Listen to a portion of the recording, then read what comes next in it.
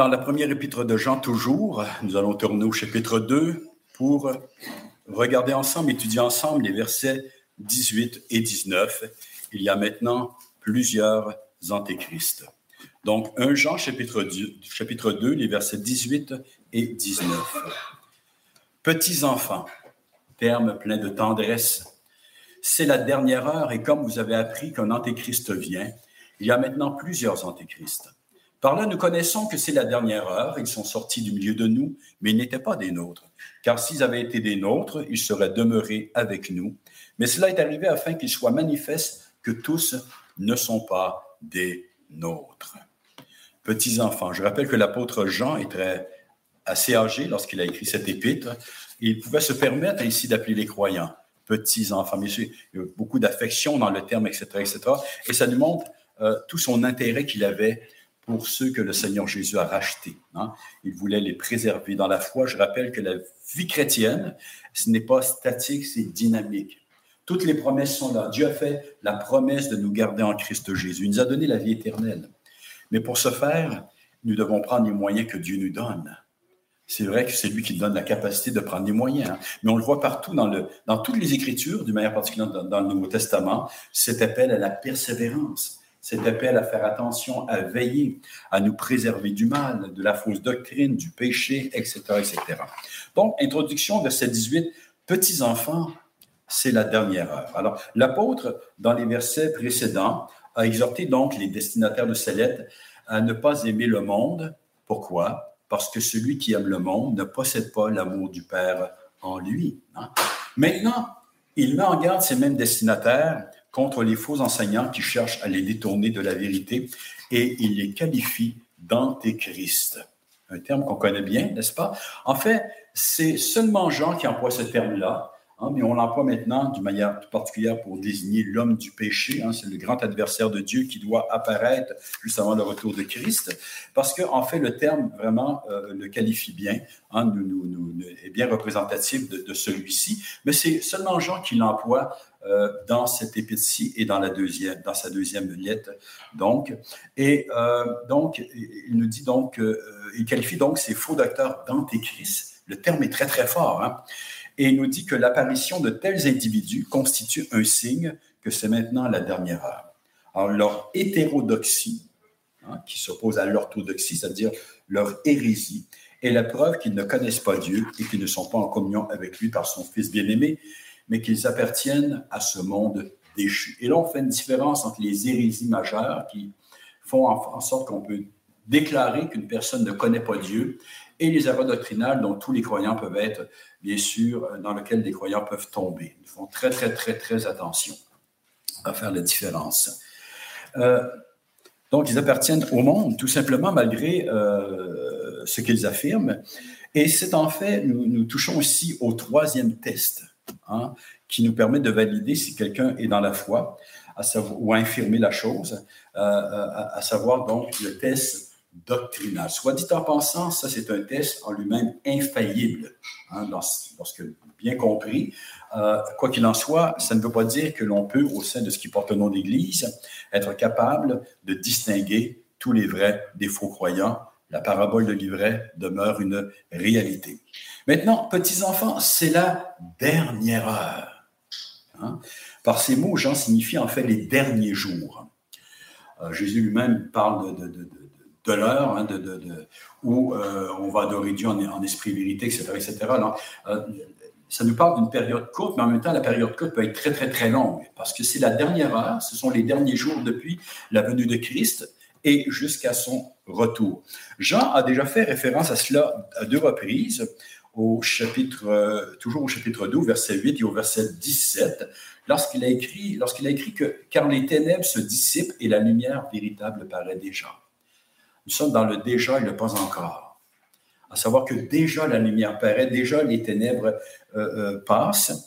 Et il nous dit que le monde passe, justement, que ça convoitise aussi, mais celui qui fait la volonté de Dieu demeure éternellement. Le monde est en train de passer. Malgré tout ce qu'on peut voir, c'est une bonne nouvelle. mais celui qui fait la volonté de Dieu demeure éternellement. Donc, cette dernière heure, comme je le disais, comprend la période qui s'étend entre la première et la seconde venue de Christ. Le don de l'Esprit répandu à la Pentecôte s'inscrit dans cette période-là, puisque en citant le livre de Joël, Pierre a déclaré « Dans les derniers jours, dit Dieu, je répandrai de mon esprit sur toute chair. » Dans les derniers jours. 1 Corinthiens, chapitre 10, verset 11, Paul, lorsqu'il écrit aux Corinthiens, leur dit ceci, « Ces choses, en parlant des Israélites au désert, leur sont arrivées pour servir d'exemple et elles ont été écrites pour notre instruction, à nous qui sommes parvenus à la fin des siècles. » Donc, depuis la venue de Christ, nous sommes entrés dans les derniers jours, c'est la dernière heure. Bien sûr, comme on le verra, on peut parler des derniers jours et de la dernière heure de la dernière heure. Quoi qu'il en soit, ça c'est l'introduction. Petits enfants, c'est la dernière heure. Alors, il va attirer leur attention sur quelque chose d'extrêmement important. Il veut les mettre en garde, justement, contre la séduction qui sévit pendant cette période-là. Premier point, la preuve que c'est la dernière heure, le verset 18. Et comme vous avez appris qu'un antéchrist vient, il y a maintenant plusieurs antéchrists. Par là, nous connaissons que c'est la dernière heure. Et comme vous avez appris qu'un antéchrist vient, on ne verra pas bien sûr toute la doctrine de l'antéchrist ce matin, mais ce qui ressort de ce texte-là, c'est que les chrétiens étaient instruits sur ce qui concerne le retour de Christ, et ce, dès le tout début de leur nouvelle vie. D'ailleurs, c'est ce que Paul nous apprend aussi concernant les Thessaloniciens, une église, donc, une très, très jeune église qu'il avait dû quitter rapidement. 1 Thessaloniciens, chapitre 5, versets 1 à 3, alors qu'il y avait une espèce de fièvre apocalyptique qui avait pris place parmi les Thessaloniciens. L'apôtre veut ramener l'ordre en tout cela, et leur rappeler ce qu'il leur a réellement enseigné sur la question. Alors, 1 Thessaloniciens, chapitre 5, versets 1 à 3. Pour ce qui est des temps et des moments, concernant donc le retour de Christ, l'apparition de l'Antéchrist, vous n'avez pas besoin qu'on vous en écrive, car vous savez vous-même que le jour du Seigneur viendra comme un voleur dans la nuit. Personne ne peut le prédire. Personne. Quand les hommes diront paix et sûreté, alors une ruine soudaine les surprendra, comme les douleurs de l'enfantement surprennent la femme enceinte et ils n'échapperont point. Alors, l'idée principale, c'est pour ce qui est des temps, des moments, vous n'avez pas besoin, frère, qu'on vous en écrive, car vous savez bien vous-même. L'apôtre et ses collaborateurs avaient bien enseigné la jeune église de Thessalonique sur la question. Maintenant, cette venue du Sauveur, on ne sait pas quand est-ce qu'elle va se produire. Partout, il nous est dit de veiller. Le Seigneur nous dit qu'il est à la porte, qu'il est sur le point d'arriver. Et en même temps, on comprend que Dieu ne mesure pas le temps de la même manière que nous. Quoi qu'il en soit, il est proche, il est à la porte, nous devons l'attendre. Chaque génération doit attendre le retour du Seigneur. Mais il nous est dit que cette venue, qu'on appelle aussi la parousie, son apparition personnelle, doit être précédée par une grande apostasie et par l'apparition justement de l'homme du péché que Jean appelle l'Antéchrist, qui est en fait la personnification. L'Antéchrist sera la personnification de cette grande apostasie, de cette défection extraordinaire, de manière plus particulière au sein de tout ce qui porte le nom de peuple de Dieu, d'Église. 2 Thessaloniciens, chapitre 2, versets 1 à 4, je vous invite à y tourner. 2 Thessaloniciens, chapitre 2, versets 1 à 4. Encore une fois, l'apôtre veut remettre les pendules à l'heure. Il semble que même certains chrétiens à Thessalonique avaient cessé de travailler. On ne sait pas de quoi ils vivaient, probablement de l'offrande des autres, etc., etc. Ils vivaient donc dans le désordre et les appelle à travailler, à gagner leur vie, etc., en leur rappelant que oui, le Seigneur revient, oui, ces choses ont été enseignées, mais de faire très, très, très attention de ne pas paniquer avec cela, de ne pas nous laisser. Il y a une très mauvaise lecture de l'eschatologie chez beaucoup de croyants. En fait, il y a eu littéralement dans toute l'histoire des fièvres apocalyptiques, n'est-ce pas, qui amenaient les gens à délaisser. En fait, ça devient une excuse, n'est-ce pas, pour délaisser nos responsabilités. Alors, il faut veiller, il faut être prêt. Nous ne savons jamais quand est-ce que la dernière grande crise va éclater. Et en même temps, il faut avoir les deux pieds sur terre et demeurer fidèle à l'appel de Dieu pour chacun d'entre nous. Pour ce qui concerne donc l'avènement de notre Seigneur Jésus-Christ et notre réunion avec lui, nous vous prions, frères, de ne pas vous laisser facilement ébranler dans votre bon sens. soit par quelques inspirations, des prophéties soi-disant, n'est-ce pas, ou des prophètes, soit par une parole ou par une lettre qui semblerait venir de nous. Il se peut que quelqu'un avait même écrit en employant le nom de l'apôtre ou de collaborateur de l'apôtre aux Thessaloniciens en disant « Voici, c'est le jour du Seigneur, on est dedans. » Ou par une lettre qui semblerait donc venir de nous, comme si le jour du Seigneur était déjà là. Que personne ne vous séduise d'aucune manière. Le terme est fort. Jésus avait dit aux disciples que personne ne vous séduise. Il y a quelque chose de malsain là-dedans. Quelque chose d'extrêmement malsain. Que personne ne vous séduise d'aucune manière, car il faut que l'apostasie soit arrivée auparavant, qu'on ait vu paraître l'homme impie, le fils de la perdition, l'adversaire qui s'élève au-dessus de tout ce qu'on appelle Dieu, de tout ce qu'on adore. Il va jusqu'à s'asseoir dans le temple de Dieu, se proclamant lui-même Dieu. Bien sûr, on a l'écho ici notamment du livre de Daniel. Donc, Paul nous dit, le jour du Seigneur va venir, il arrive, mais il faut auparavant qu'on ait vu paraître, que soit la grande apostasie, et qu'on ait vu paraître l'homme du péché, l'impie, l'adversaire qui s'élève au-dessus de tout ce qu'on appelle Dieu, de ce qu'on adore, qui va se déclarer lui-même Dieu. À cette époque, lorsque ces choses vont arriver, dans les derniers jours des derniers jours, l'Église va expérimenter la plus grande et plus cruelle persécution de son histoire, au point qu'elle semblera vécue. Je sais que certains croient que l'Église ne sera plus présente. Je ne vais pas entrer là-dedans ce matin. Que Dieu bénisse ceux qui pensent différemment sur la question. C'est ma plus grande conviction que l'Église sera sur la terre. Lorsque ces choses vont arriver, il y aura un antéchrist. Certains croient que c'est un principe, l'antéchrist est déjà là à travers tous les antéchrists présents. Je crois qu'il y a vraiment un dernier antéchrist, un grand adversaire qui va se manifester un jour. Les défections au sein de l'Église seront nombreuses et la séduction sans pareil. Matthieu chapitre 24, les versets 24 et 25. Alors, il faut comprendre, dans le discours eschatologique du Seigneur Jésus-Christ, le discours du mont des Oliviers, le Seigneur Jésus nous parle des derniers jours, mais il les divise en deux parties. La première partie où il nous dit « ce ne sera pas encore la fin ». Et là, il nous parle de toutes sortes de signes, les guerres, les famines, les fléaux, les faux prophètes, les faux Christ, etc., etc. Mais il nous dit « ce ne sera pas encore la fin ». C'est exactement ce que nous voyons depuis des siècles. Malheureusement, il arrive trop souvent que l'Église prenne panique lorsqu'il arrive des choses et dise « voyez, c'est terminé, etc., etc. » Et il faut être vigilant. Nous ne savons jamais quand est-ce que la dernière grande crise va éclater. Mais il y a une différence. On voit qu'il y a une division dans le discours lorsqu'il nous dit au verset 6, donc, mais ce ne sera pas encore la fin, mais au verset 14, il nous dit, alors, lorsque l'Évangile sera prêché à toutes les nations, alors viendra la fin.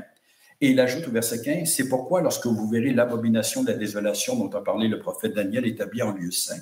Alors, ce que Daniel a annoncé, c'est, en fait, a eu un accomplissement partiel en la personne d'Antioche Épiphane au IIe siècle avant Jésus-Christ, qui est donc un ennemi donc, d'Israël, de la Judée, qui a pénétré là et qui a interdit aux Juifs, donc même de se conformer à la loi de Dieu, et qui a profané le temple du Seigneur, et qui lui-même se considérait comme une apparition donc de la divinité, etc., etc., donc qui a fait énormément de mal au peuple de Dieu.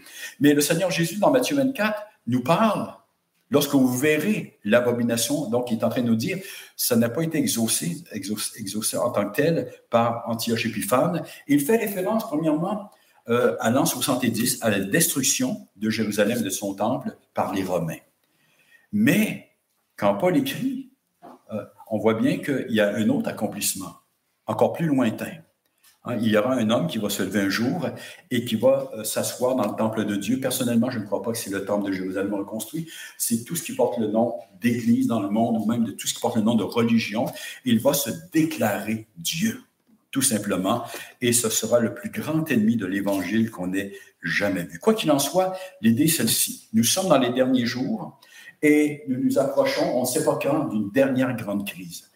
Bien sûr, on regarde autour de nous, on a l'impression que la crise est grande. Et peut-être qu'elle sera encore pire que tout ce qu'on peut imaginer. Est-ce que ce sera la dernière? Je ne sais pas. Nous verrons, mais nous devons être prêts, mais nous ne devons jamais non plus céder à la panique. Alors, comme je disais, il y aura une grande séduction, Matthieu 24, versets 24 et 25, car il s'élèvera de faux Christ, de faux prophètes. Ils feront, alors ça c'est dans la dernière partie, ils feront de grands prodiges et des miracles au point de séduire, s'il était possible, même les élus. voici, je vous l'ai annoncé d'avance. Et l'apôtre Paul, dans sa deuxième épître aux Thessaloniciens, toujours de nous dire aussi au chapitre 2, versets 9 à 12, donc ceux qui prennent des notes, 2 Thessaloniciens, chapitre 2, versets 9 à 12, l'apparition de cet impie, l'antéchrist, se fera par la puissance de Satan, avec toutes sortes de miracles, de signes et de prodiges mensongers, avec toutes les séductions de l'iniquité pour ceux qui périssent parce qu'ils n'ont pas reçu l'amour de la vérité pour être sauvés. Aussi Dieu leur envoie-t-il une puissance d'égarement pour qu'ils croient au mensonge, afin que tous ceux qui n'ont pas cru à la vérité, mais qui ont pris plaisir à l'injustice, soient condamnés. La chose sera telle que le Seigneur de nous dire dans Luc chapitre 18, verset 8, « Mais quand le Fils de l'homme viendra, c'est-à-dire à son retour, trouvera-t-il la foi sur la terre? » Grande apostasie, même au sein de ce qui porte le nom d'Église, et une séduction sans pareil. Le Seigneur de nous dire qu'au point de séduire les élus, si cela était possible, ça on verra cela par la grâce de Dieu la semaine prochaine, ceux qui ont reçu l'onction de vérité. Mais alors que l'ennemi donnera l'impression d'avoir remporté la victoire, le Seigneur va apparaître au milieu des ténèbres. Il va sauver son peuple qui va couronner d'une joie éternelle. Amen. Car il a fait la promesse de nous préserver. Maintenant, Jean de nous dire, vous avez entendu dire qu'il y a un antéchrist qui vient. Il va venir. Mais il y a maintenant plusieurs antéchrists. Alors, on ne doit pas confondre ces individus avec l'antéchrist lui-même qui doit apparaître dans son temps, à la toute fin de l'histoire présente, dans les derniers jours des derniers jours, comme je le disais. Alors, je rappelle que même dans le discours eschatologique du Seigneur Jésus-Christ en Matthieu 24, c'est vrai dans Marc 13 aussi, nous voyons qu'il y a deux périodes. La période de l'histoire de l'Église en elle-même, il y a la dernière période qui sera marquée par l'apparition donc de cet homme et par l'abomination de la désolation établie dans le lieu saint. Maintenant, cependant, même si ces individus auxquels se réfère Jean ne sont pas l'antéchrist en tant que tel, ils sont animés du même esprit d'opposition à la vérité. Même s'ils ont revêtu des vêtements de brebis, n'est-ce pas? Même s'ils semblent chrétiens, ils emploient le langage de l'Écriture, le langage apostolique. L'idée, ceci, c'est qu'ils sont animés du même esprit d'opposition à la vérité. Paul disant d'ailleurs dans 2 Thessaloniciens, chapitre 2, verset 7, que le mystère de l'iniquité agit déjà. La méchanceté du cœur de l'homme qui s'est révolté contre Dieu, qui est une méchanceté qui nous dépasse. On ne réalise pas la méchanceté du cœur de l'homme qui s'est révolté contre Dieu. Jean de nous dire, toujours au chapitre 2 de son épître, versets 22 à 23, qui est menteur? Sinon celui qui nie que Jésus est le Christ, celui-là est l'antéchrist qui nie le Père et le Fils. Alors il souligne bien sûr la gravité de leur erreur doctrinale. Ils s'opposent au véritable Fils de Dieu et donc au véritable Dieu lui-même, disant que Jésus lui-même n'est pas le Christ, faisant une différenciation entre le Christ, le Logos, et la personne de Jésus, niant l'incarnation. Qui est menteur sinon celui qui nie que Jésus est le Christ? Celui-là est l'antéchrist qui nie le Père et le Fils. Et là, on voit ici toute l'importance d'une saine christologie et en fait d'une bonne connaissance de qui est Dieu. Il ajoute un peu plus loin, c'est au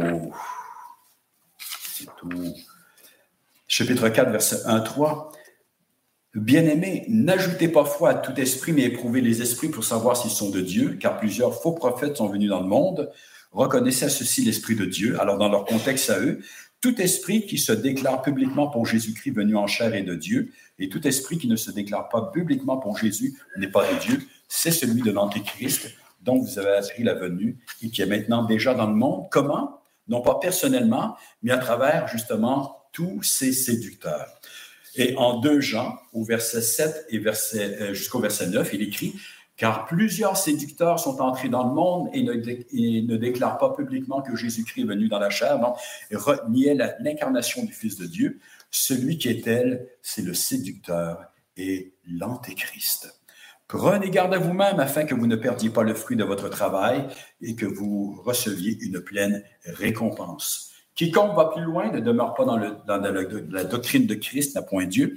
Celui qui demeure dans cette doctrine a le Père et le Fils. En quel Jésus est-ce que je crois?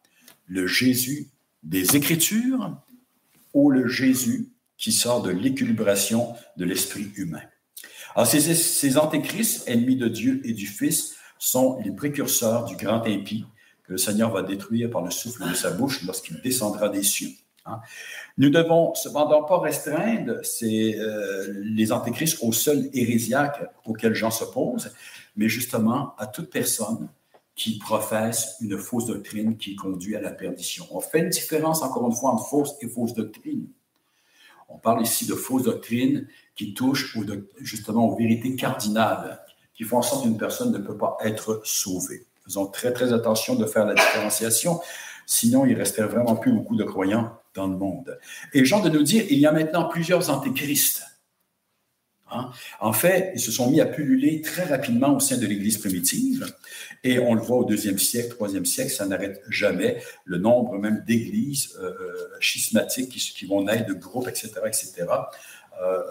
Et aujourd'hui, ça prend d'autres formes aussi, notamment avec le libéralisme théologique, présent même dans le monde évangélique, parfois de façon très subtile. Et l'une des choses qui est véhiculée par ce libéralisme, là, c'est que l'essence du christianisme, avant toute chose, en fait, la foi chrétienne, ce n'est pas une doctrine, ce n'est pas un ensemble de doctrines, mais c'est l'amour. L'amour de Dieu, l'amour des hommes, la fraternité universelle. Et si les apôtres se sont exprimés comme ils l'ont fait, ils se sont exprimés dans un contexte particulier, contexte religieux, contexte culturel, contexte philosophique. Ils ont essayé d'exprimer, de rejoindre les hommes à travers un certain langage, mais ce langage n'est plus efficace pour nous aujourd'hui, il faut changer. En raison le développement de la science, etc. On parle de l'évolution, entre autres. On ne peut pas accepter justement le récit de la création et bien d'autres choses. Bien sûr, ces gens-là ne croient pas que l'Écriture est inspirée dans le même sens que nous. Il y a une espèce dans le sens qu'il y a des idées qui sont véhiculées. Ils ne croient pas qu'on puisse atteindre à la connaissance de la vérité en soi. Et je parle de théologiens qui se disent chrétiens. Alors, nous tâtonnons. Nous avons des idées. Nous partageons, nous sommes constamment en recherche. Mais de dire que nous avons la vérité, c'est faux. Il y a une vérité, mais personne ne peut vraiment la saisir en tant que telle. Et c'est ce qui fait que même des gens qui diffèrent avec eux, ils vont les respecter jusqu'à un certain point. Et pour eux, ceux qu'on considère comme les conservateurs, les gens comme nous, ce sont des rétrogrades. Ce sont des gens qui prennent la Bible trop à la lettre. Ce sont des dogmaticiens, n'est-ce pas, dangereux, qui manquent d'amour.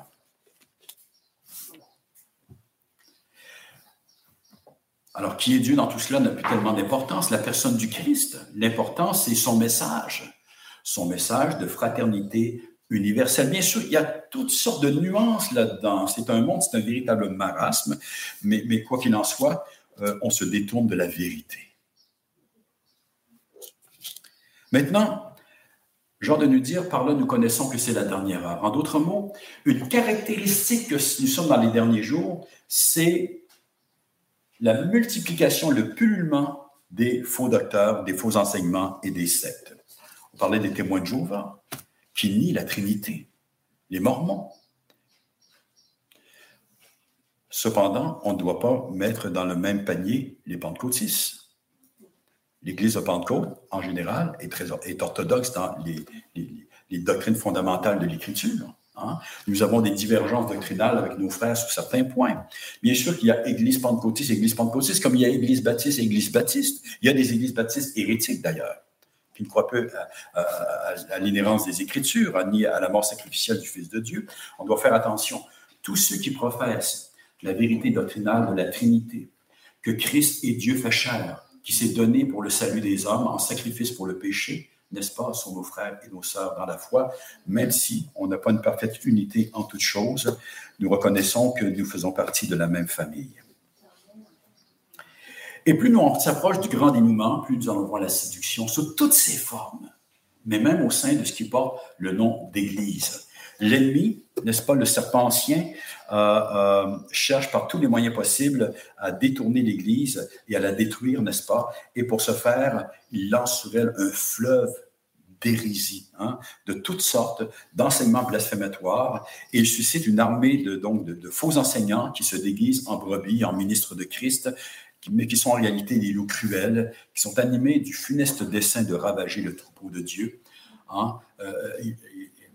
En eux brûle un zèle amer, enflammé par la GN. Et vous savez ce que nous dit le livre des Proverbes au chapitre 4, versets 16 et 17. Il nous dit ceci.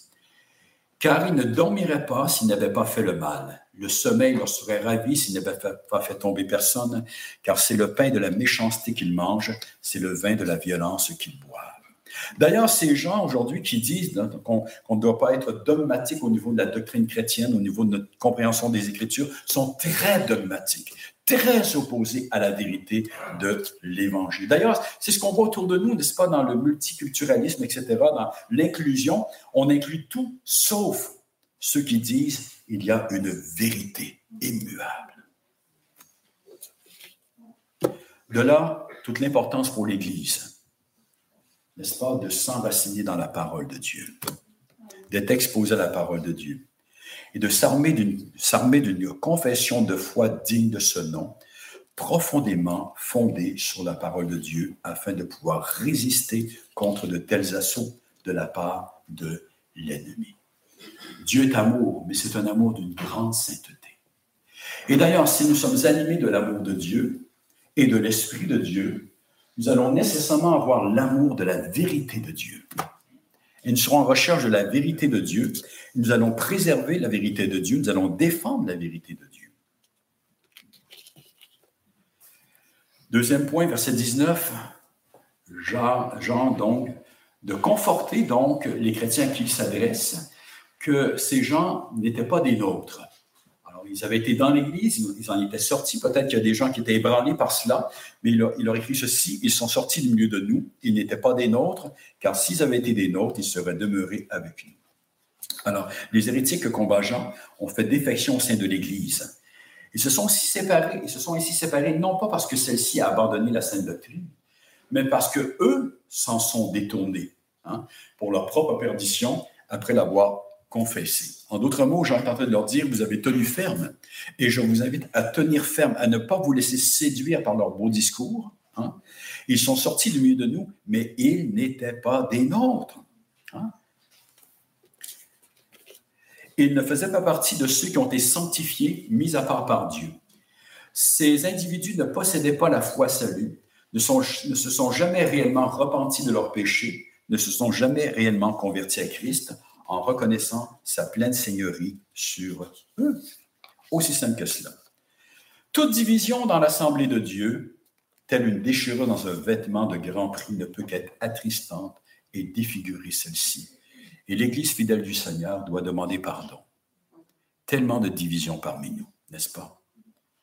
On doit être attristé parce que toutes ces divisions, bien sûr, défigurent l'Église du Seigneur et toute dissension dans celle-ci, donc entre les frères, affaiblissent son témoignage et sa vie spirituelle. Mais il n'en est pas ainsi dans le cas présent, dans la première épître de Jean. On ne parle pas ici d'une amputation d'un membre, mais de l'extirpation d'un corps étranger hautement pathogène, voire mortel. Ce n'est pas la même chose. Alors, si on vous annonce qu'on doit vous couper un doigt, vous amputer d'un membre, d'un pied, d'une jambe, etc., bien sûr qu'il y a une tristesse là-dedans. Mais si on vous dit, on a trouvé quelque chose d'extrêmement dangereux, on vous dit, on a trouvé des cellules cancéreuses, on va maintenant travailler à les faire disparaître. Qu'est-ce que vous allez répondre? Qu'est-ce que je vais répondre? Faites-le. Alors, c'est ce que Jean est en train de dire. Ne vous attristez pas de ce qui s'est passé. Au contraire, parce que ce ne sont pas des membres qui ont été amputés de vos assemblées, mais ce sont des corps étrangers qui ont été extirpés. Des corps étrangers extrêmement dangereux, pathogènes. Ces individus n'ont jamais été hantés à l'organisme vivant de l'Église, n'en ont jamais fait réellement partie, ne sont pas nés d'en haut de la vie du Seigneur ressuscité.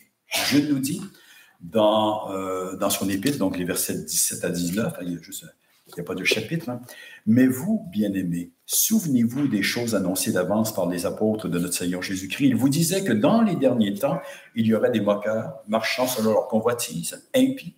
Ce sont ceux qui provoquent des divisions, hommes sensuels, n'ayant pas l'esprit. Quelqu'un qui ne confesse pas la vérité de l'Évangile ne possède pas l'Esprit de Dieu. C'est quelqu'un qui est sensuel. On pourrait traduire par animal. Il vit selon les instincts animaux, tout simplement. Ces individus n'avaient aucun droit de cité en Israël. C'étaient des impurs qui ne pouvaient pénétrer dans la sainte cité de Jérusalem. en raison des hommes qui professaient le blasphème et le mensonge. Leur départ de l'Assemblée des saints, loin de constituer une perte, représente au contraire, selon Jean, un gain, une victoire pour l'Église du Seigneur. Car s'ils avaient été des nôtres, ils seraient demeurés avec nous. S'ils avaient été des nôtres, écrit Jean, ils seraient demeurés avec nous. Donc, en s'excommuniant comme ils l'ont fait, des fidèles, ces faux docteurs ont mis en évidence leur véritable caractère. N'étant pas des enfants de lumière, ils n'ont pu supporter celle-ci, ils ont cherché refuge dans les ténèbres où ils se trouvent parfaitement à l'aise, y étant chez eux. On fait encore une fois une différence entre les chrétiens qui aiment le Seigneur Jésus-Christ, mais qui diffèrent sur des points doctrinaux secondaires et que pour X et telle raison vont parfois se diviser. C'est triste, etc.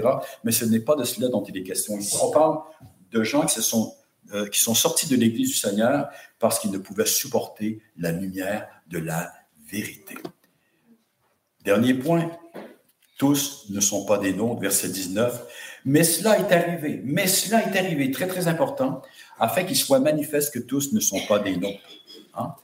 Alors, encore une fois, Jean encourage les chrétiens qui s'adressent et il désire chasser tout doute dans leur esprit concernant ce qui est arrivé, en soulignant que le départ de leur communauté, donc des antéchrists, est advenu selon la volonté de Dieu pour une raison claire, afin qu'il soit manifeste que tous ne sont pas des nôtres. Le verbe manifester, phaneroo, a déjà été employé par l'apôtre concernant le Seigneur Jésus-Christ, chapitre 1, verset 2, et la vie a été manifestée.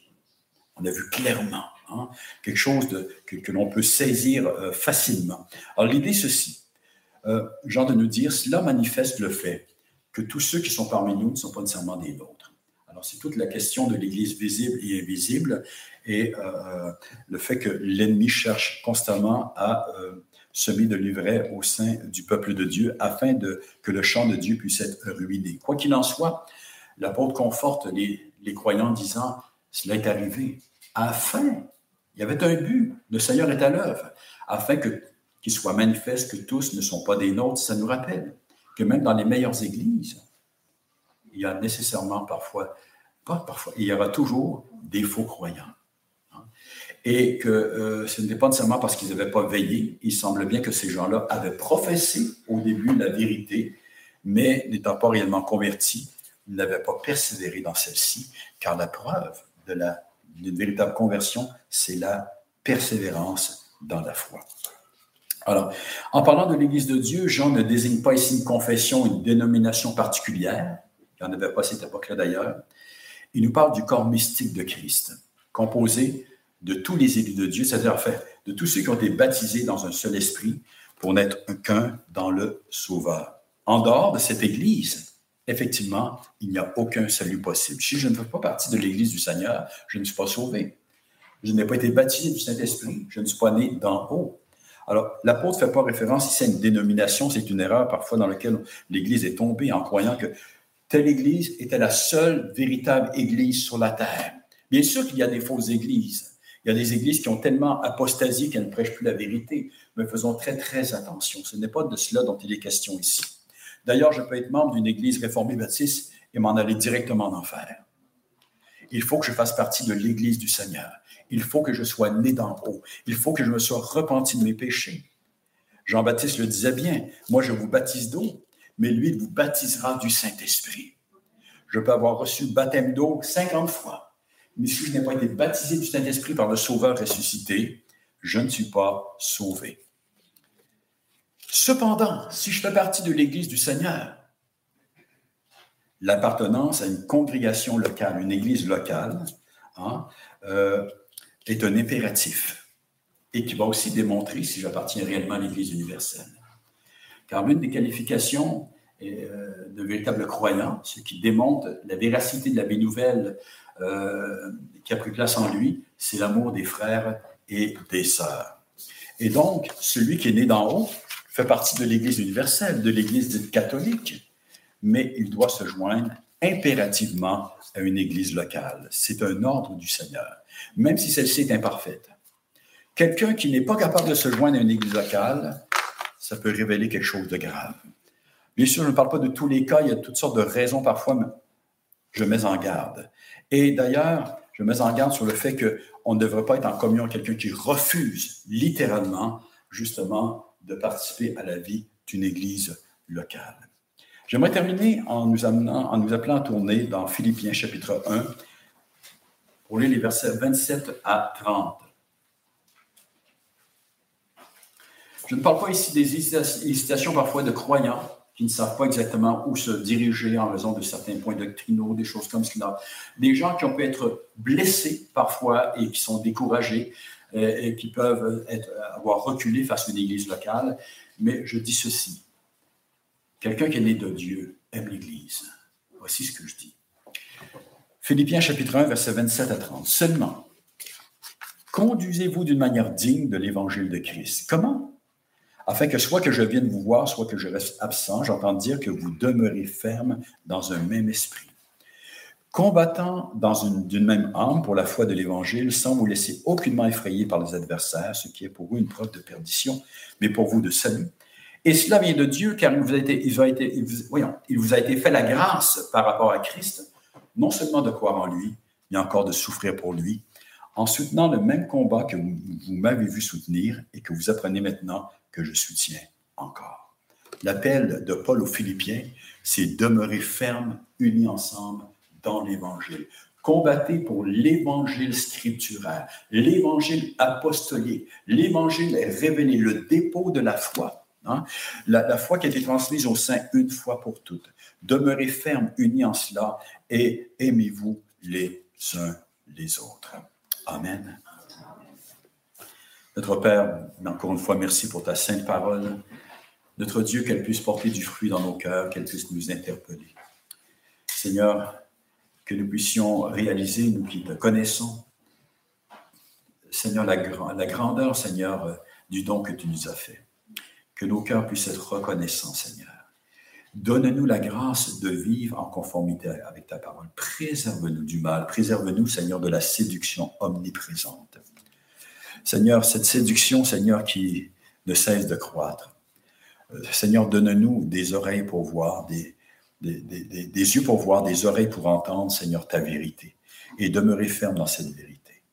Donne-nous comme Église, Seigneur, de demeurer confessionnelle. Le combat est tellement grand, Seigneur. Pour tellement de croyants, même sincères, le fait d'avoir une confession de foi est considéré comme un acte religieux, une forme de traditionnalisme. Alors que, Seigneur, c'est en fait une protection extraordinaire face à l'erreur et au faux docteur. Car notre Dieu, nous ne mettons pas cette confession de foi au même niveau que l'Écriture. En même temps, Seigneur, que nous voyons, Seigneur, un résumé, Seigneur, des grandes doctrines que contient ta parole. Et, Seigneur, que nous voulons préserver. Seigneur, avec jalousie, notre Dieu, notre Père. Car plus nous connaissons ta parole, plus nous sommes fondés en celle-ci, Seigneur, plus nous croissons en toi. Et plus nous expérimentons l'amour de Christ. Oh, que nous sommes faibles en cela, Seigneur. Mais nous te prions que nous puissions croire dans l'amour saint, pur, parfait de Christ. Préserve-nous de devenir une secte, Seigneur. Préserve-nous, Seigneur, de nous diluer tellement que nous allons confondre les sentiments avec le véritable amour. Sentiments, Seigneur, souillés par le mal de toutes sortes, qui pourraient nous amener au compromis, Seigneur, à reconnaître même et à aimer, Seigneur, des gens qui blasphèment ton nom. Seigneur, que nous soyons jaloux de ton nom, mais d'une jalousie pure, notre Dieu sainte. Seigneur, donne-nous plus de douceur de cœur, d'humilité devant ta face, notre Père, afin que nous puissions marcher dans tes voies comme il se doit et persévérer, notre Dieu, dans cette vérité que tu nous as révélée, notre Père. Sois béni, notre Dieu, sois glorifié en Christ Jésus, notre Seigneur. Et donne-nous, Seigneur, un plus grand zèle pour répandre ta parole. Seigneur, nous avons besoin d'un tel zèle. Répande ta parole afin que d'autres puissent l'entendre et que plusieurs puissent entrer dans le royaume. Donne-nous, Seigneur, l'amour des âmes, la compassion, notre Dieu, notre Père. Donne-nous de rayonner pour toi. Donne-nous, Seigneur, comme Église, Seigneur, de ne pas éteindre, Seigneur, le chandelier que nous sommes, mais au contraire, qu'il puisse briller toujours plus, notre Père. En Christ Jésus, notre Seigneur. Amen.